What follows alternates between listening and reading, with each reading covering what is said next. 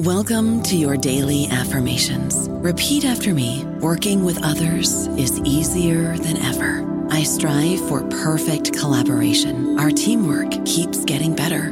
Yeah, affirmations are great, but Monday.com can really get you the teamwork you desire. Work together easily and share files, updates, data, and just about anything you want all in one platform. Affirm yes to start, or tap the banner to go to Monday.com. This episode is brought to you by Shopify. Forget the frustration of picking commerce platforms when you switch your business to Shopify, the global commerce platform that supercharges your selling wherever you sell. With Shopify, you'll harness the same intuitive features, trusted apps, and powerful analytics used by the world's leading brands. Sign up today for your $1 per month trial period at shopify.com/tech, all lowercase. That's shopify.com/tech. This episode is brought to you by Kia's first 3-row, all-electric SUV, the Kia EV9, with available all-wheel drive and seating for up to 7 adults, with 0 to 60 speed that thrills you 1 minute and available lounge seats that unwind you the next. Visit kia.com/EV9 to learn more. Ask your Kia dealer for availability. No system, no matter how advanced, can compensate for all driver error and or driving conditions. Always drive safely. Welcome to the New Books Network. Hello, everyone. My name is Archit, a host on the New Books Network, and I'm joined in conversation today by Rajesh Veeraraghavan, who is assistant professor at the Georgetown University School of Foreign Service. His fantastic new book, Patching Development in Information Politics and Social Change in India, was published by Oxford University Press in 2022, and we're here to discuss that today. Welcome, Rajesh. Nice to see you, Archit, again. Likewise. So, of course, we have known each other from the time you first started, getting ahead on this book in terms of research. But it would be good for listeners to know what your journey to writing this book has been like. And I know for a fact that it's fairly unconventional, but also very, very interesting in terms of the way, the links it has to worlds outside of academia. So yeah, just, a brief kind of overview of how you came to write this book would be great. The best way to kind of answer this question is in some sense when we actually met in the summer of 2010 in Bihar, in Araria, and I had I think we came to it from two different paths, and but the call for that meeting was an email from an AID, Association for India's Development, a group that I used to volunteer for. Kind of a fellow from that asking in our list, saying, "Hey, you want to volunteer for an audit?"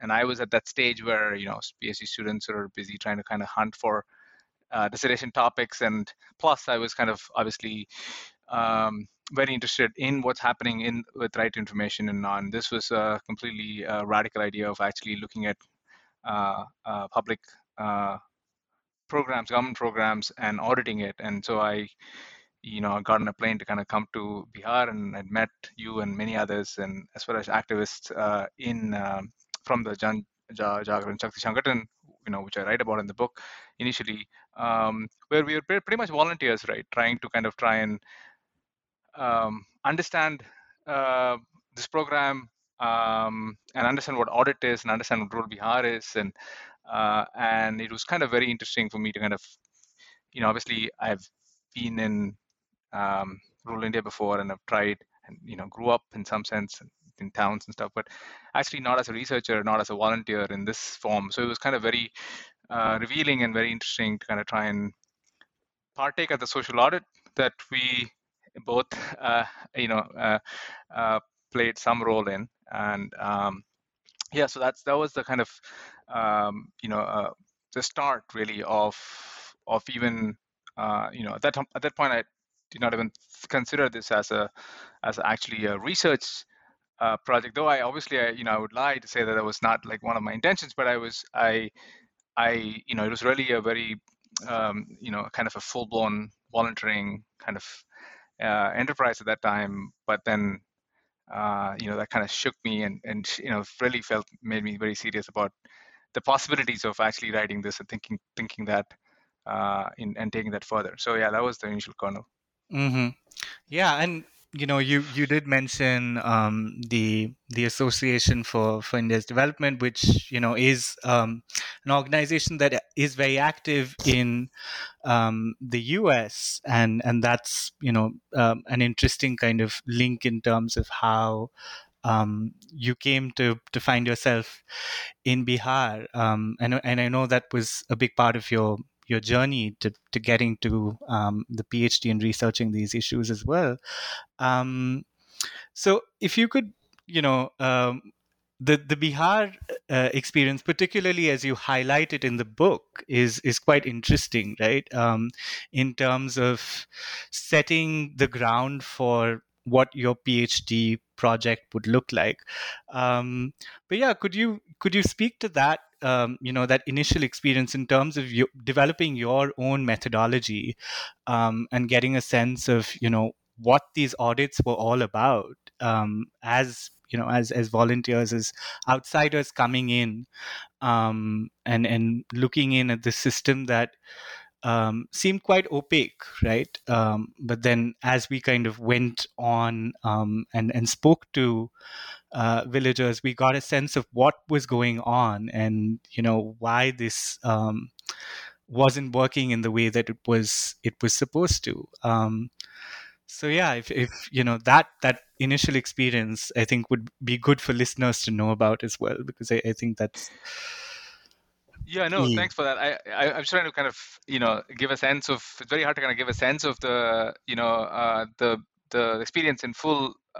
Text definitely does some ways in it, right? And I think I tried that a little bit in the beginning of the book. But it was pretty much, as you rightly pointed out, that we were outsiders to the in every sense of that word. I'm from the south of India. My Hindi was barely like, I mean, I obviously speak it, but not in a way that in fact, I remember kind of tagging along with you and others who would write like, what would you write the petition, and like you have to write that in like the Shuddh Hindi or whatever official Hindi, and it was kind of like, I tagged along, and my participant in the participant observation was kind of like put it with an asterisk in it.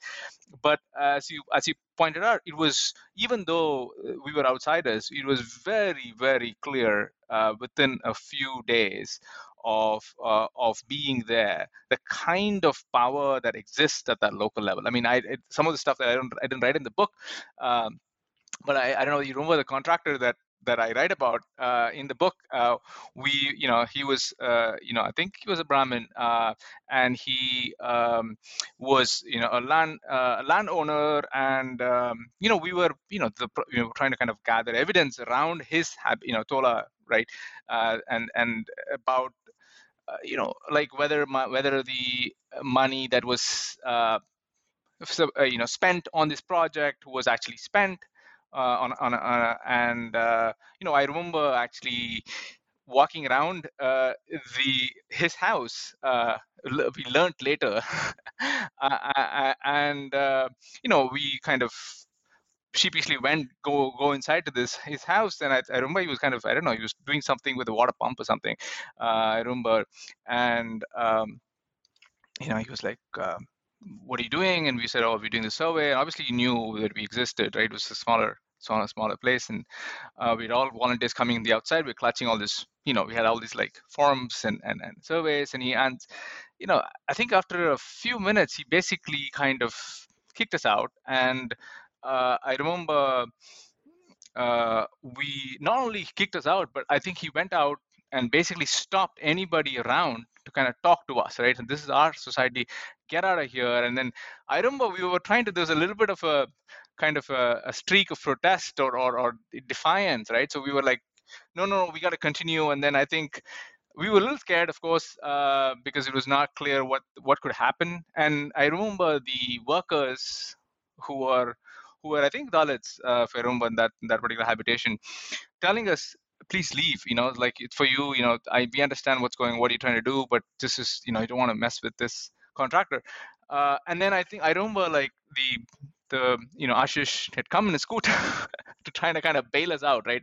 To say, and then there was truce. But I think that episode kind of was very stark in my memory. Kind of say how to show how these audits, which sounds very simple, a survey from uh, a bunch of activists and volunteers coming in to a, as you put it, well, outsider coming into a society, a different location, asking questions about very mundane things about this road was built, did you get money, when did you get it? Very simple questions, right? We kept asking.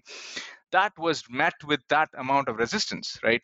And it kind of revealed to me the power of what we were trying to do, as well as the limits, right? When the kind of public hearing happened, which I talk about in the book, where the culmination of all our surveys from different groups of people going to different parts, and then like presenting together at the end of the our survey to kind of showcase in an aggregate level, right?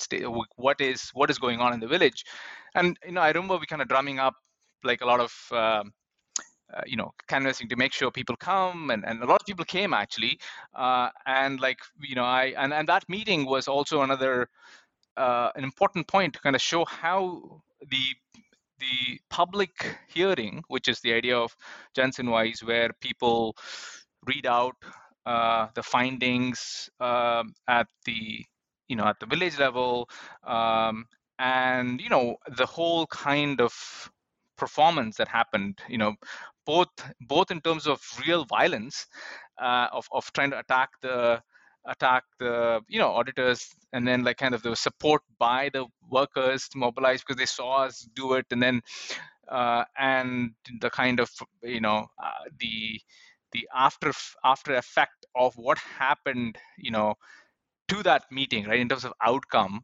And I remember I think you were also there, if I remember, like we were leaving the stage or leaving that kind of and then this contractor comes up and says to us in a very smiling face, with the I still remember it after so many years, with with his hand folded, said you've done your job, this is Amara Samaja, this is our society, you can leave now.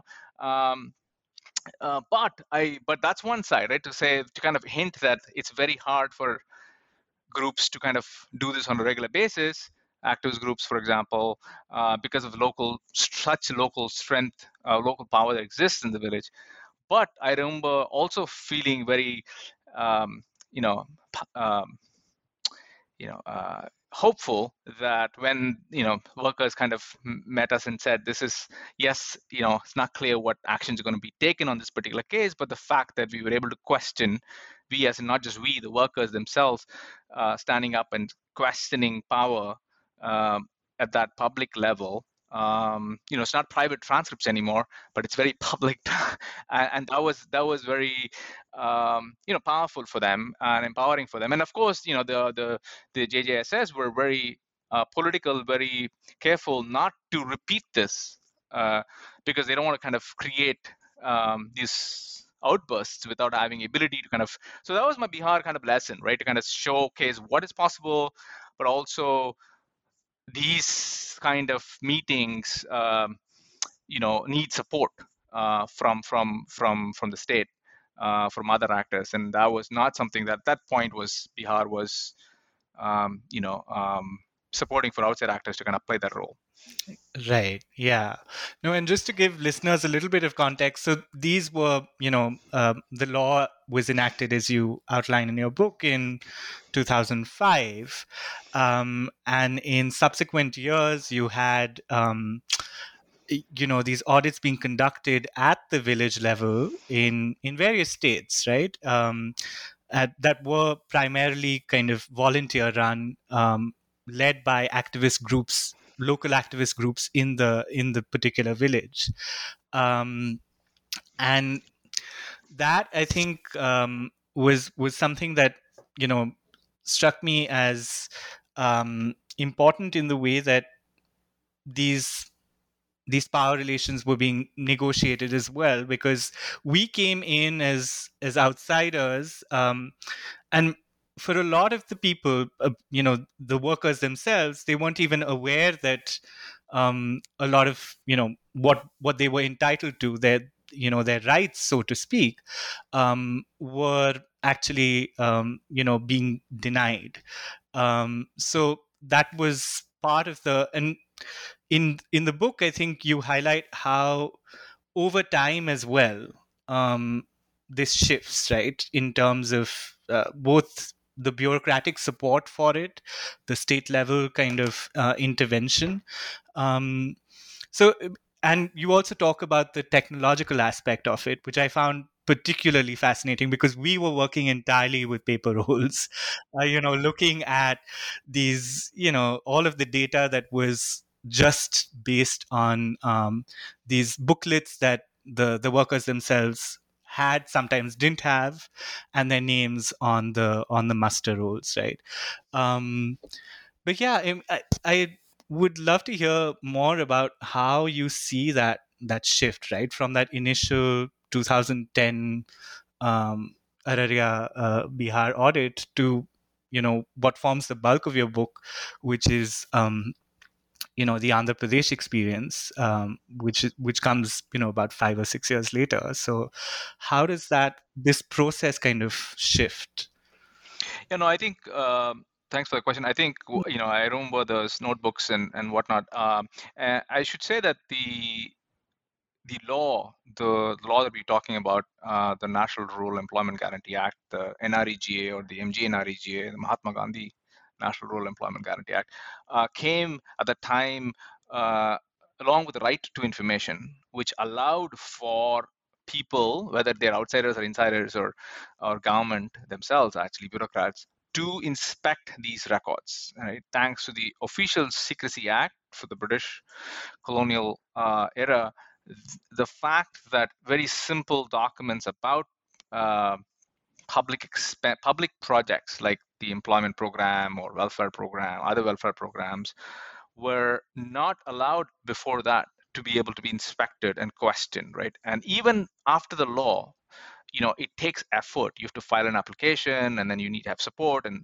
but that said, still, at least on paper, this law was radical to kind of to allow for these audits to happen, right? And then the NREGA itself is a very radical act, and I'm very conscious of speaking at this junction, 2023, when the recent Indian budget kind of acts or not killed it, but like at least reduce the welfare outlay of this program.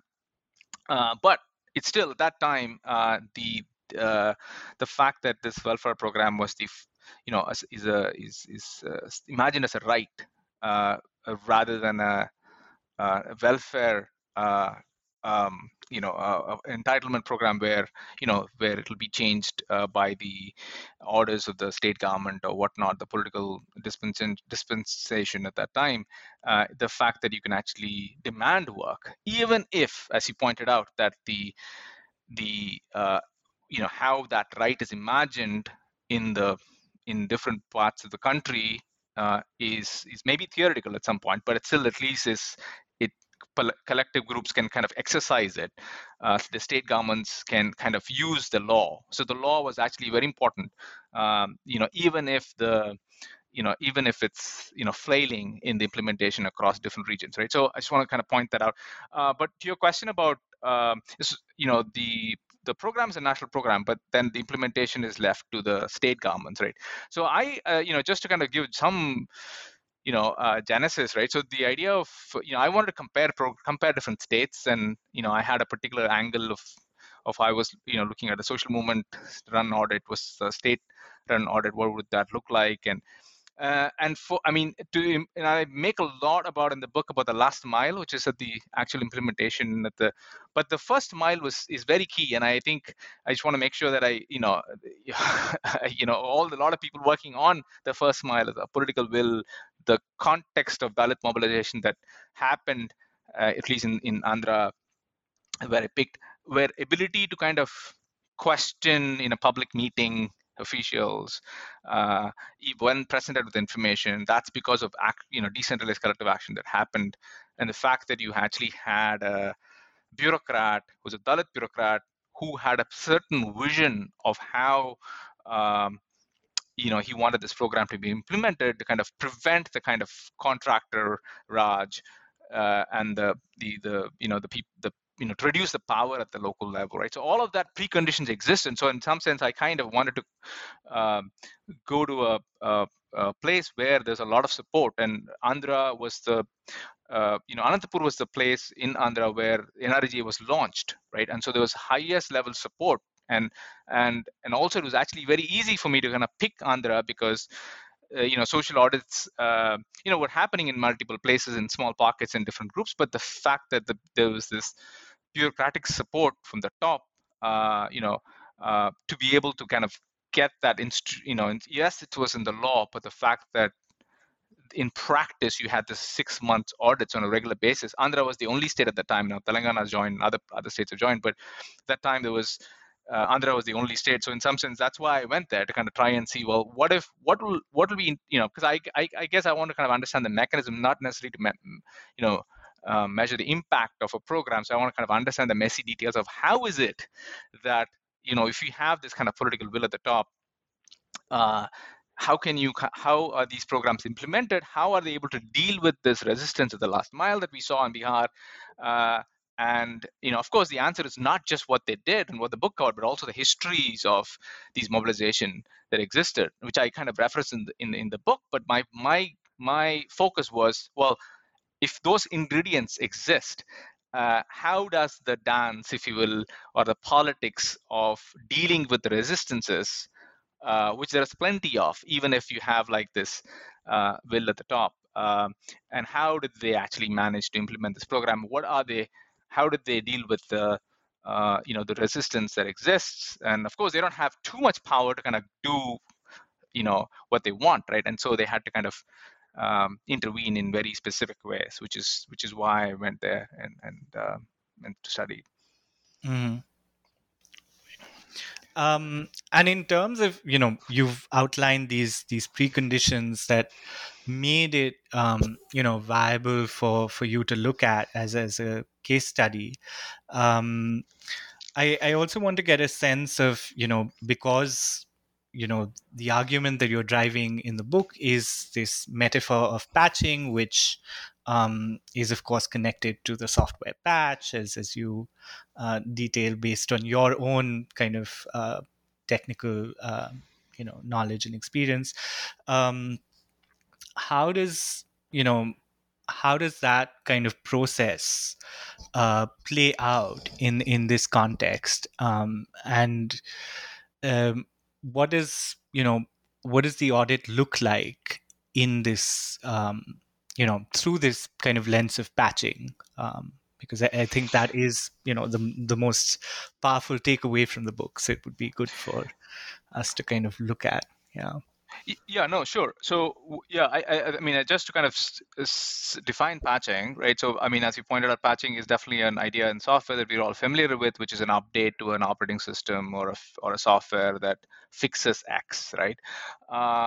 And I try so the book or on the way in my invocation of patching kind of borrows that, right? To say that, well, it has three different features. It is top down, meaning it is a patch is issued by somebody at the higher, with has jurisdiction or at least in this empirical context in which I studied it, and it's very minute details, right? Patching, it's not about big changes, it's about very small things, very minute things, very specific contextual things, and we can get into the examples of that. And then it's iterative, meaning it's you issue a patch and people resist it, and then you try something else, right? And the way that you change what you find out what's going on is from local information, through audits, through other processes, other bureaucratic processes exists, and actually having and the audit unit itself, is I call it a participatory bureaucracy in some sense. There's a big question whether it is part of the state or whether it's part of the civil society, and that tension actually was pretty productive in helping the Andhra government to manage these, to both collect information from, of what's actually happening on the ground, right? It's not a high modernist state, though it has, elements of it, like Scott would say it, but the reason why patching how do you know what do you fix, right? You need to find out actually information, who decides what information will be channeled up, and so there's a lot of like so for some people have actually raised questions about like, well, how is it applicable to different contexts and whatnot. But I think I want to make sure that people realize that this is a very specific context, and it's not a normative idea, right? Patching is not like a technocratic kind of thing that will magically solve all development problems. So my intention is to kind of be very careful about the particular context in which how patching was done, but not to say that patching in itself is like somehow a fix, right? And so so patching is a very political idea, right? Which basically means the outcomes are not guaranteed, right? You can actually have patching done by people with have very different you can be top down, you can focus on small things, you can iterate, and if the information that you're iterating on is based on in outcomes that you don't want, or maybe not considered good, quote unquote, it might lead to outcomes that might be very perverse, right? And so it's not something like a but what it does push right for is to worry about the implementation, worry about the politics of implementation, which I think has and so I'm kind of surprised by there's not a lot of, at least in the quarters I've examined, not a lot of attention, like how the activists, like originally you said, right, the kind of unconventional. So this is not news for bureaucrats or activists, right? So they worry about some of these very political things, right? About who should hire, who should be hired, what should they wear it for a meeting, what should be the composition of the of the social auditors should be like, right? And so to technical things, right? Should you make this field read only? If you're having a muster role, how should be the design of the muster role so that it's not being like captured? And so these things are not like somehow news, and I'm sure a bureaucrat looking at it, well, we worry about these things a lot, and they do.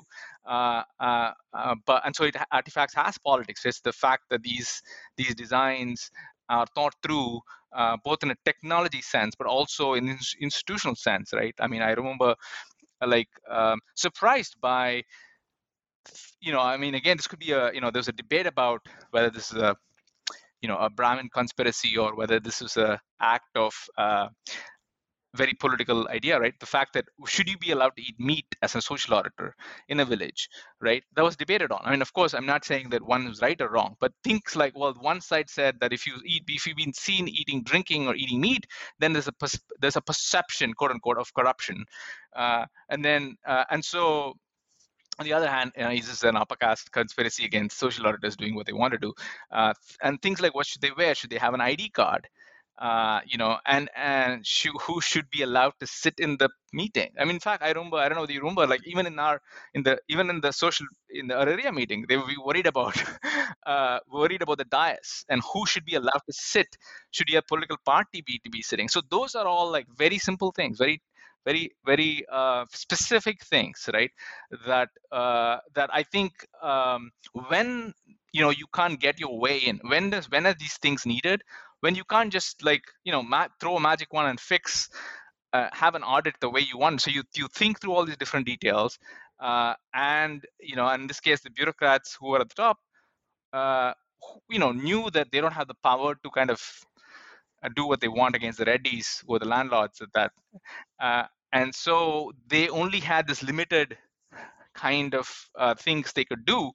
And it's so one other point I would make here is this is not incrementalism, which is not idea of like, let's get, like, you want to pass in the US context, universal healthcare. Let's say that's a design wish. The incrementalist approach would be like, well, we can't do universal healthcare because there's no political will. Let's get Medicare for college students, right? Pass, right? And then let's go one by one. So that's incrementalist approach, right? There is some similarities to patching, but patching is not so much about policy design.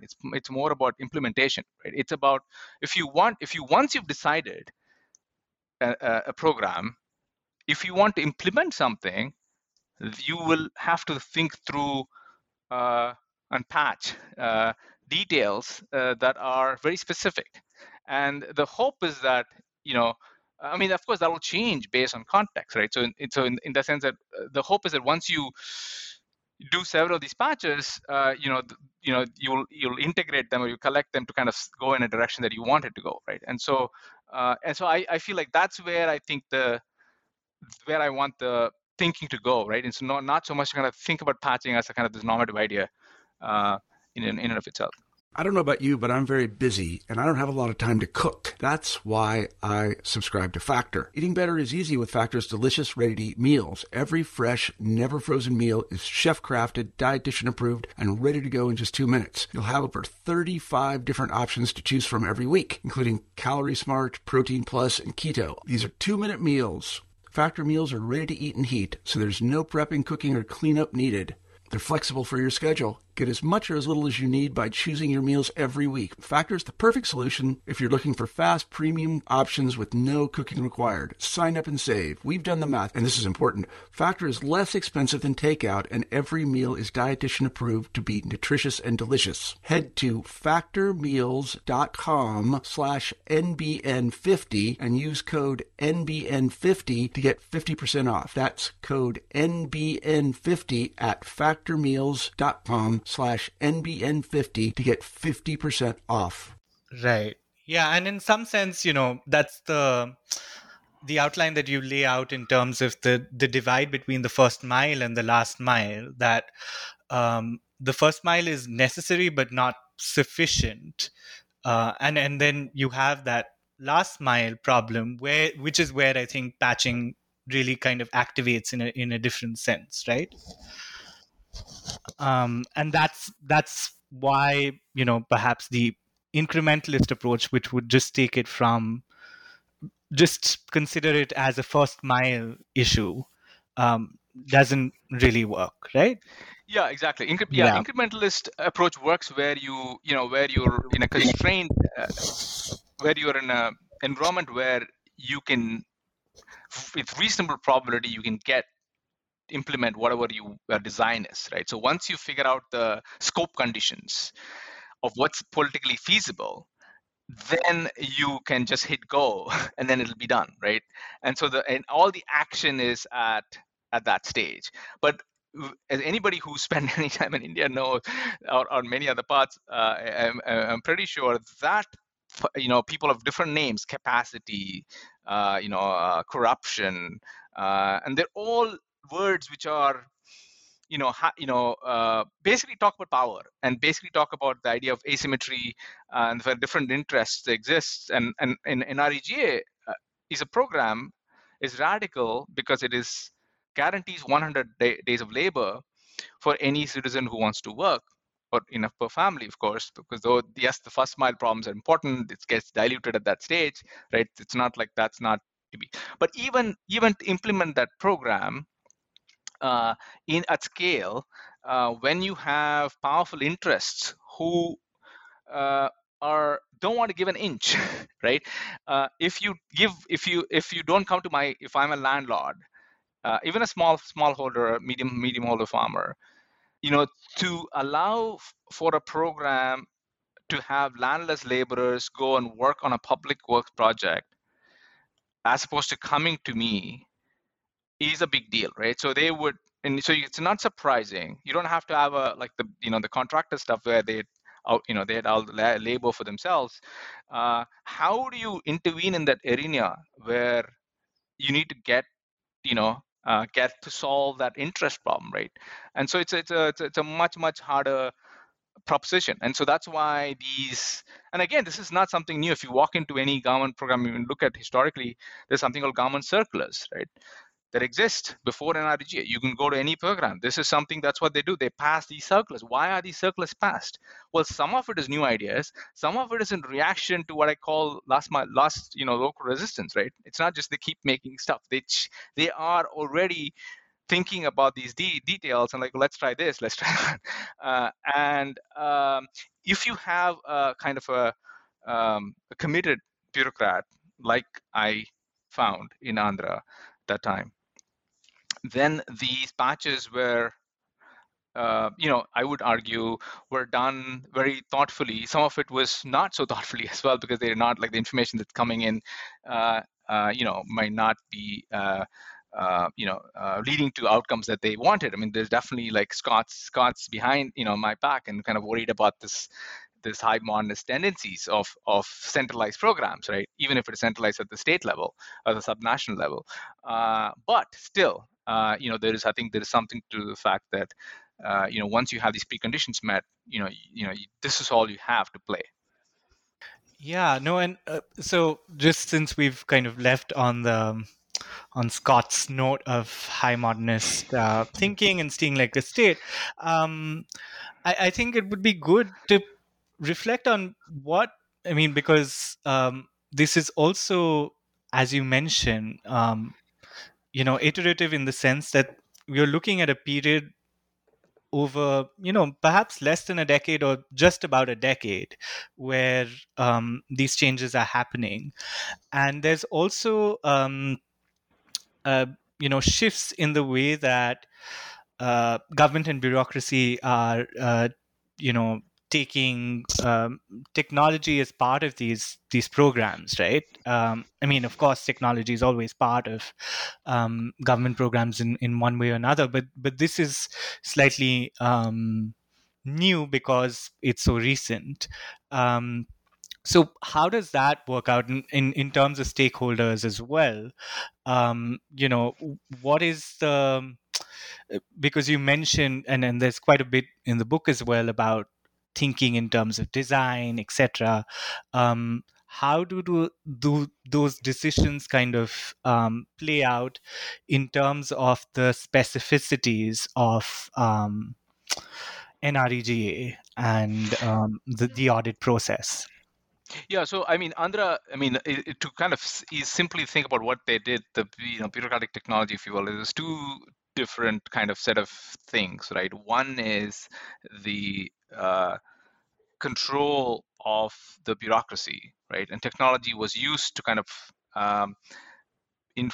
basically the between the upper level and the lower level, and the patching was done by the upper level, using technology, right? That's part of the story to try and control what's actually happening, and from both collecting information in terms of attendance registers, who shows up to work at what time, are they getting paid, when are they getting paid, and are they being paid accurately or not, right? The entire muster roll, the attendance register, again, it's a colonial artifact in some sense, but that exists. And so the idea was that it's always locked in and only seen at the local bureaucratic office, and nobody's ever seen them. I remember when we were going, some of them were, they had like fresh ink, right? You can kind of see one of the things if it's too legible and not in the Scottian sense, if it's if it's handwriting, if it's fresh, you can kind of get a sense for it's been fudged or not.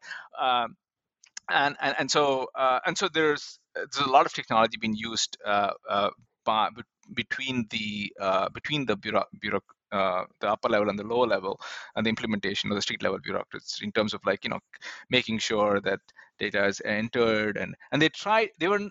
The entire chapter, there's also a paper I wrote called Cat and Mouse Game. I basically said that iteration, it never kind of settles, right?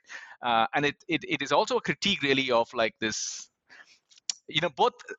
My point there was to kind of both signal like the realities of what's happening, but it's also hopefully a critique of the visions that people have of, especially technologists have, oh, we come up with one technology and we're going to solve, whether it's Aadhaar or whether it's, I don't know, taking attendance at a school or any program. If Andhra is teaching you anything, at least in that chapter, the technology, I would say Andhra is probably one of the sophisticated kind of use of technology there is. In India, definitely, and maybe even many parts of the world, at least in this context, right, of able to work with a company and think about geolocation tagging or a mobile phone interface, and all sorts of different things. But there is no one fix. There's no, yes, technology was useful to an extent, but if you've seen, that chapter kind of points out the hope of many people have of settling these problems of politics by some kind of a machine. And that drumbeat, right? I want to kind of show that, well, let's look at it very carefully. This is not a critique of using technology. This is a a kind of a signal to, if you really want to use this is the game you play, right? Meaning that you have to kind of, it's not this magic.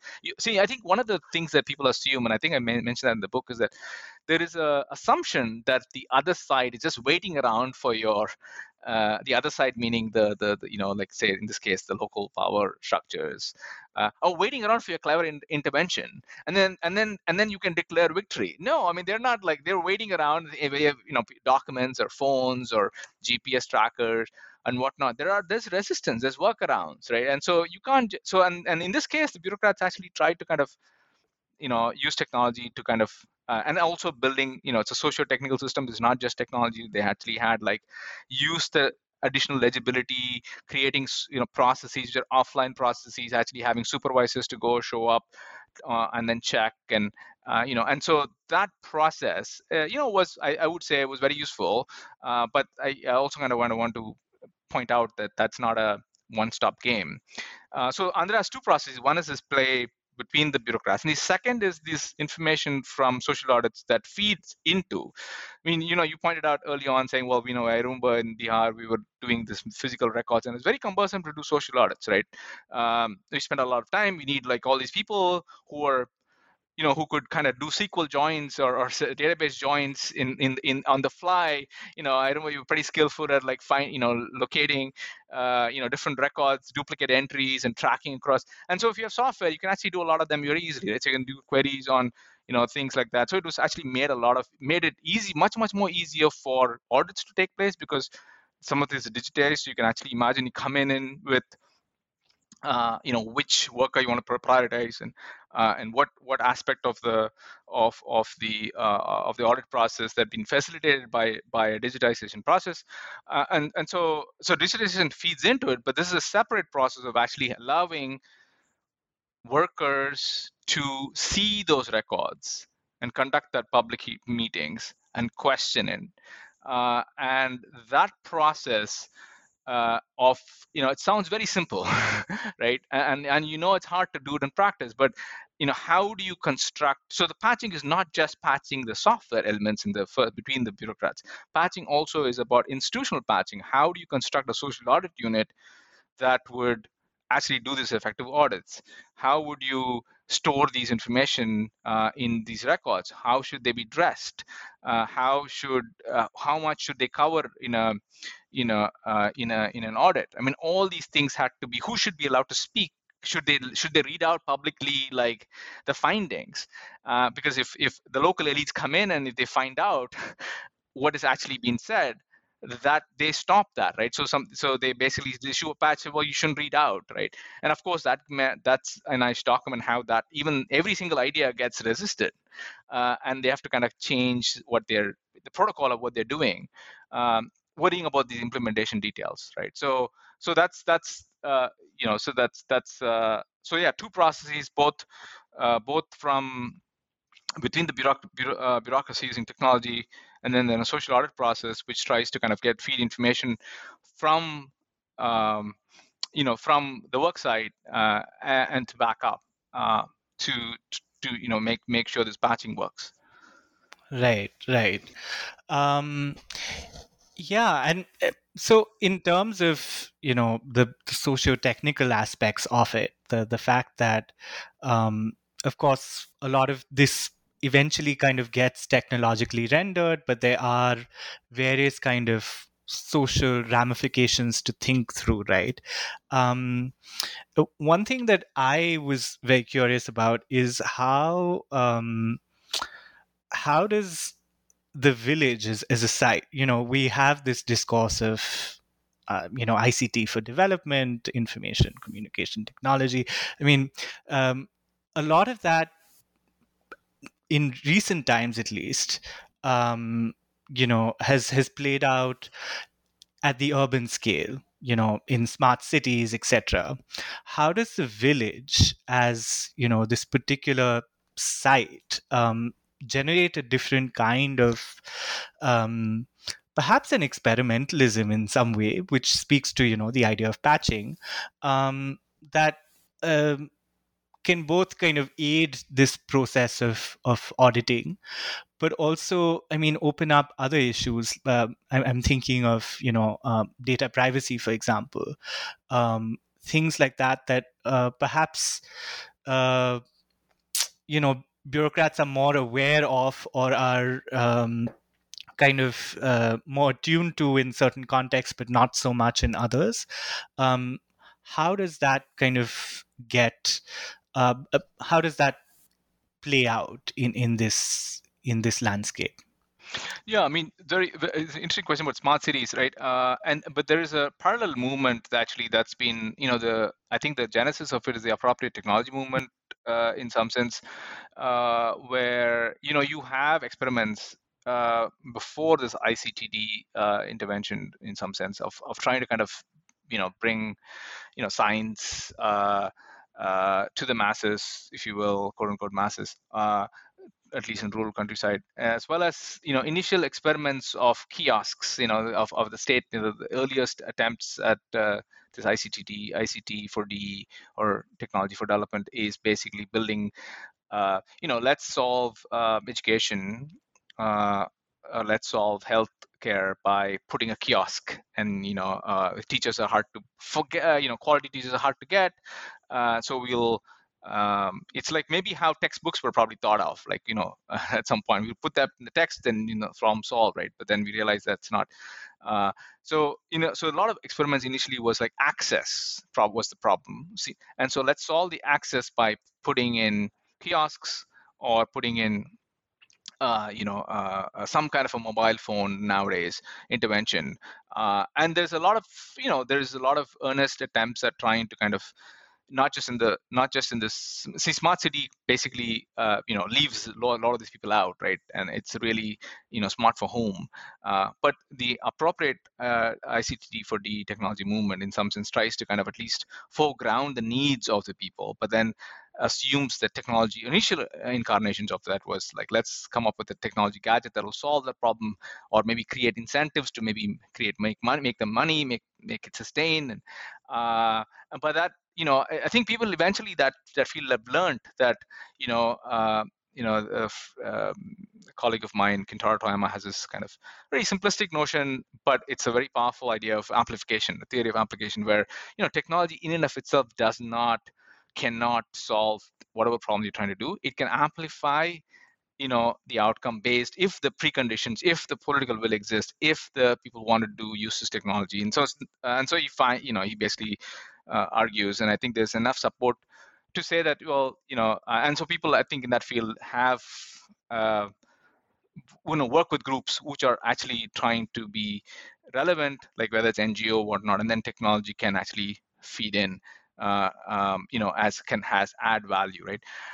In the Andhra case, I think the bureaucrats were not technocratic. I mean, yes, there were mistakes they made, right? I document how they wanted to they found out that one of the problems of corruption was worker was made to change different groups, and then the fix was to that was, let's freeze the work group, and they would do that by basically making it a software impossible to kind of create the group, and they basically force you to use the software system to create groups. And by disallowing workers to change groups, they thought that the fudging that happens at the local level cannot happen, because every worker has an ID, and you can't change it, and then the system will block it. But the problem, there was technical challenge, I'll leave that aside, but there was also a social problem, right? So what they found out eventually was workers were not always happy to be in the same group because of other reasons, right? They had local conflict, and so they wanted to change groups, and so this idea of actually taking away agency at the local level.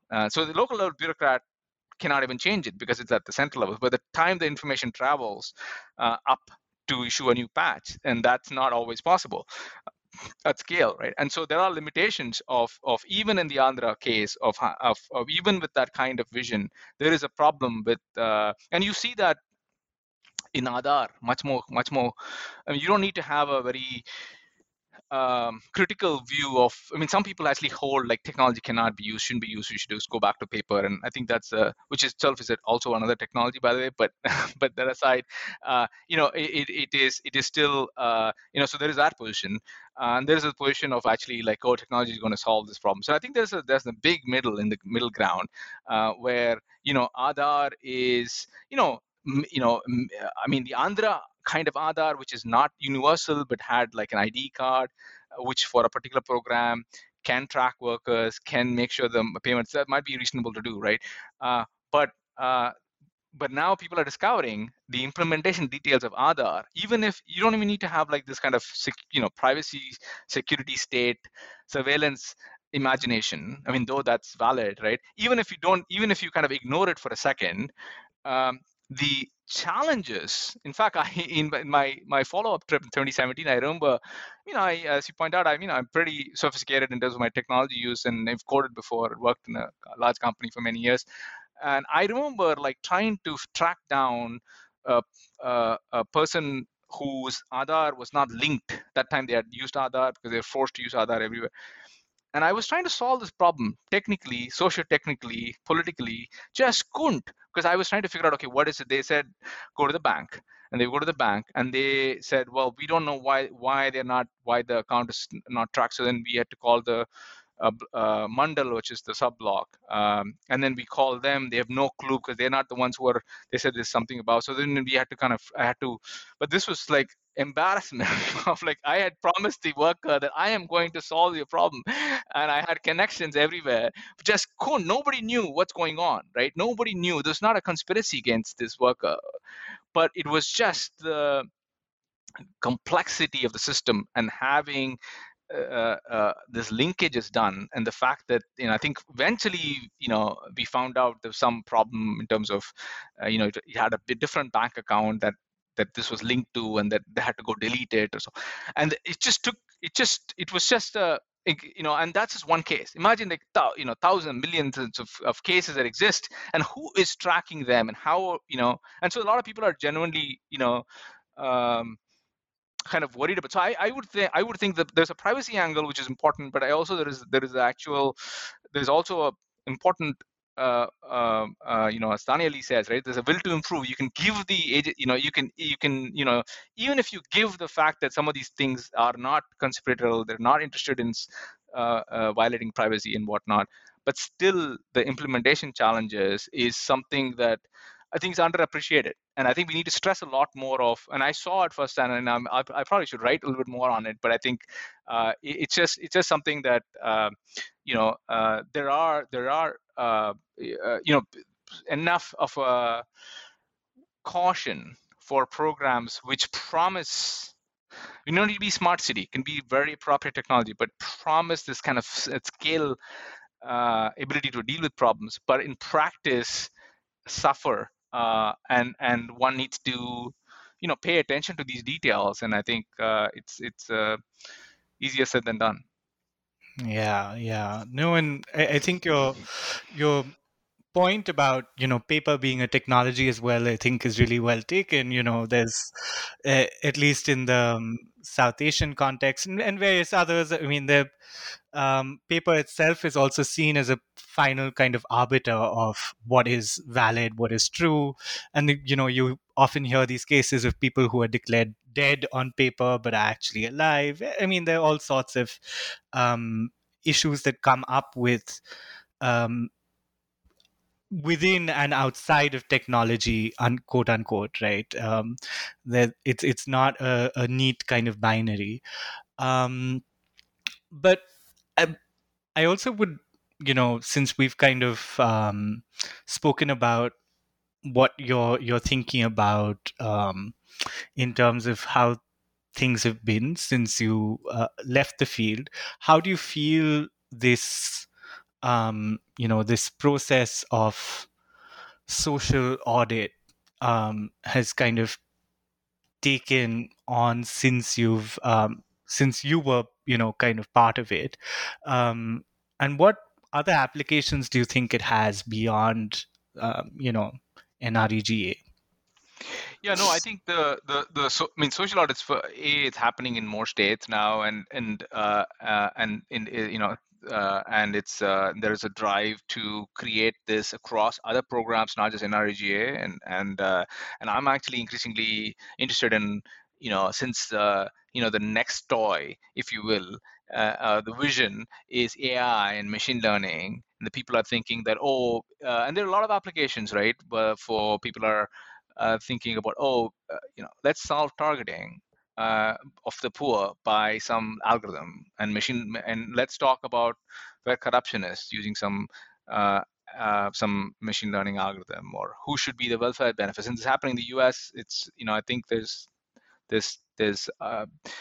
initial no, I guess murmurs about it's happening in other parts of the world as well in welfare programs, and there's a lot of attention given about how it amplifies inequality and like the same kind of problems in even more and there are a lot of people are thinking about very critically about what to do and how to kind of stop it. In some cases you have to stop these things. In some cases you might have to do an audit, and the audit is not just in the algorithm, because algorithm in this case is not something that people do, right? It's the machine develops, and so it's a shift towards data, and it's a very different problem. And so I think social auditing of an AI algorithm is, especially if that's the direction that in which the states are going, and you can see why they're going for it.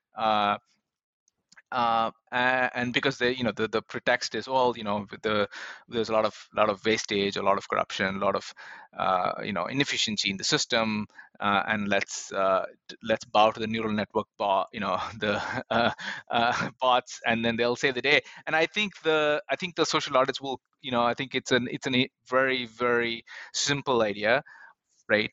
Of and which is very surprising that it's not been mainstream, right? The fact that even in the US, for example, right, where you have and you can see that, right? So you have like body cameras, and you have,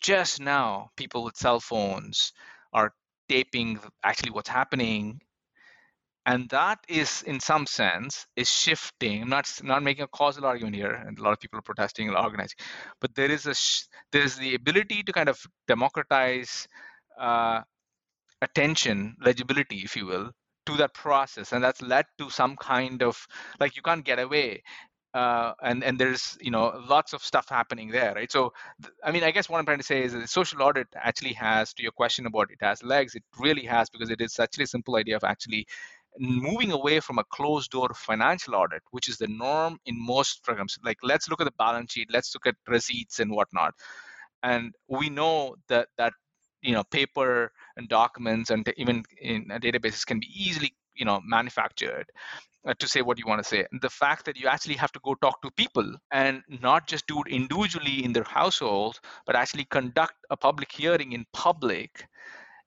is, I think that's, I'm still bullish of that idea, right? To kind of see that the potential for that to kind of spill over from the program I studied to kind of much more broader consultation. So it's a very democratic. I mean, yes, it's might not be radical in the sense that might change state society relations, but the idea that people actually can get used to questioning and seeing those records and challenging what's happening, asking questions about it, and maybe initiating patches instead of actually having a bureaucracy doing it, but actually having civil society be part of the process of initiating patches. I think that it shifts. I mean, you can imagine like educational. We are both in universities, public universities, or private universities. You can imagine if you have like thinks about what's happening in administration, and it's not a black box, people can open it up, start questioning this, the possibilities of that changing institutions, or at least the I mean, I'm not going to take away the messiness or the political configurations that in the first mile that need to be in place for that to happen. But I think that would be, I think it's still a radical possibilities of changing the nature of these institutions. That has much more global in scope than like the program that I studied. Right. Yeah. No. And I mean, what would a social audit of, AI look like would be really interesting. I mean, firstly, would it be social even? And perhaps, uh, but socio technical, but yeah, I mean, the terminology will also perhaps shift. But also, I think what, you highlighted in terms of the fact that this is really a social movement driven kind of idea, an intervention, and it brings together all of these different stakeholders, in terms of civil society, the state, etc. So I think that that does have a particular kind of importance to be able to say that, um, you know, of course, they're seeing like the state, but as you say, the state can also be seen in particular ways by citizens, and that also kind of is important in opening up the black box. So, Rajesh, I'd love to hear a little bit about, you gestured towards it at various points, but what you're thinking about next in terms of the work that you're doing. Where does this, social audit lead you to next? Yeah, no, I'm I'm doing a few things, right? And one is in Bihar actually. I'm just kind of in the very periphery at this point. Working with the state and working with the microfinance self-help groups there to kind of try and see. I mean, there's some desire to kind of try and use technology and trying to kind of observe. There's a bunch of economists working on it, so I'm just kind of shadowing at this point to learn from that. And as I mentioned about the social audits of AI, that's something that I'm early stages of thinking about comparing something in the US and something in India. Um, and uh, yeah, no, I think there's some other kind of ideas too premature to talk about, but it's very like in the line of technology and state and welfare, and data, and so that's like the kind of intersection, if you will, where I kind of operate. I think it's this in some sense the it's been interesting to kind of see how the book has kind of been seen across different disciplines and fields, and so I'm eager to kind of push it in different directions. All right, great, and so good to hear that it's coming full circle and you're going back to Bihar. Uh, would that be in Araria or somewhere else? No, it's not yet clear. Yeah, no, it's Okay. right now. It seems to be because of COVID, we just been we have like somebody working there, but I think the actual location of it is still to be determined in terms of where exactly in Bihar. But yeah, no, definitely. I mean, I am in kind of in touch with Ashish and Kamani there. And I just want to end with one point about the social movements, and I don't know, be remiss if with the entire intervention of social audits was an MKSS, Mazdur Kisan Shakti Shangatan's kind of, innovation. Of course, Jean Dress talks about there's the prehistory to it but but the kind of recent idea was definitely a social movement initiated process, and the Andhra participatory bureaucracy is actually there's an MKSS kind of presence who runs the audit unit in some sense, right? So so that's why I think I mentioned at some point the kind of character of the composition of it is very contested. I'm not trying to declare victory yet on that, right? But it's a contested, very political. Should it be local civil society? Should it be outside people? Should it be part of the, should it be inside the state, outside the state? Should be captured? Will it be captured? Who should be? Will they be permanent employees? Should they have a union? So that process of creating the institution was patched all through, and we need to be patching it all the time. And then that it's not a settled equilibrium fuel of like everybody happy, but I just want to kind of point out that the civil society in with the state is very, very critical, because, or embedding with it, because it's this idea of it's not an to use the it's not an algorithm, right, where you somehow like have these puzzle pieces in and you can patch. No, I mean, these are very contested processes, and it's a very messy messy process, and that's why I think patching, some people think that patching is a technocratic idea, and it's not. It's actually a very political process, with the outcomes not necessarily a foregone conclusion, which, so I'm not defending the I'm not, it's not a normative concept, but it's a process of paying attention to things about the implementation, which took a particular form in Andhra, but can take different forms. And I'm hoping people will take that apart and add to it and see where it falls short, and end in the conclusion with a lot of limitations, right, and kind of of even the of the concept. But yeah, no, I hope that people kind of react to it and take it critically as well. Yeah, no, I mean, from the way that you've painted it in the book, and in this conversation as well, I think it is kind of like holding a mirror up to the state, right? And that's something that is kind of important, because how else will that happen if it weren't for an outside force to kind of do that? Because states, as we know, just kind of can also move ahead without really kind of thinking through the consequences. So thanks so much, Rajesh, for this wonderful conversation. Thanks again for taking the time out, and it was so wonderful to reminisce about the beginnings of this fantastic book, and how far you've come since then. Thank you. This is as you wonderfully put, both showing the flashlight. I use that metaphor in the book as well, to the state, as well as kind of reminiscing about the area. Maybe next time we'll eat some mangoes there again. Yes, we should do that. All right. Thanks.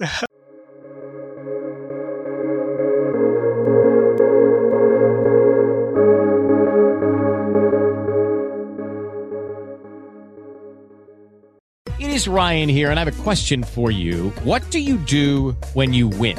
Like, are you a fist pumper, a woo-hooer, a hand clapper, a high fiver? I kind of like the high five, but if you want to hone in on those winning moves, check out Chumba Casino. At ChumbaCasino.com, choose from hundreds of social casino-style games for your chance to redeem serious cash prizes. There are new game releases weekly, plus free daily bonuses. So don't wait. Start having the most fun ever at ChumbaCasino.com. No purchase necessary. VGW Group. Void where prohibited by law. See terms and conditions. 18+.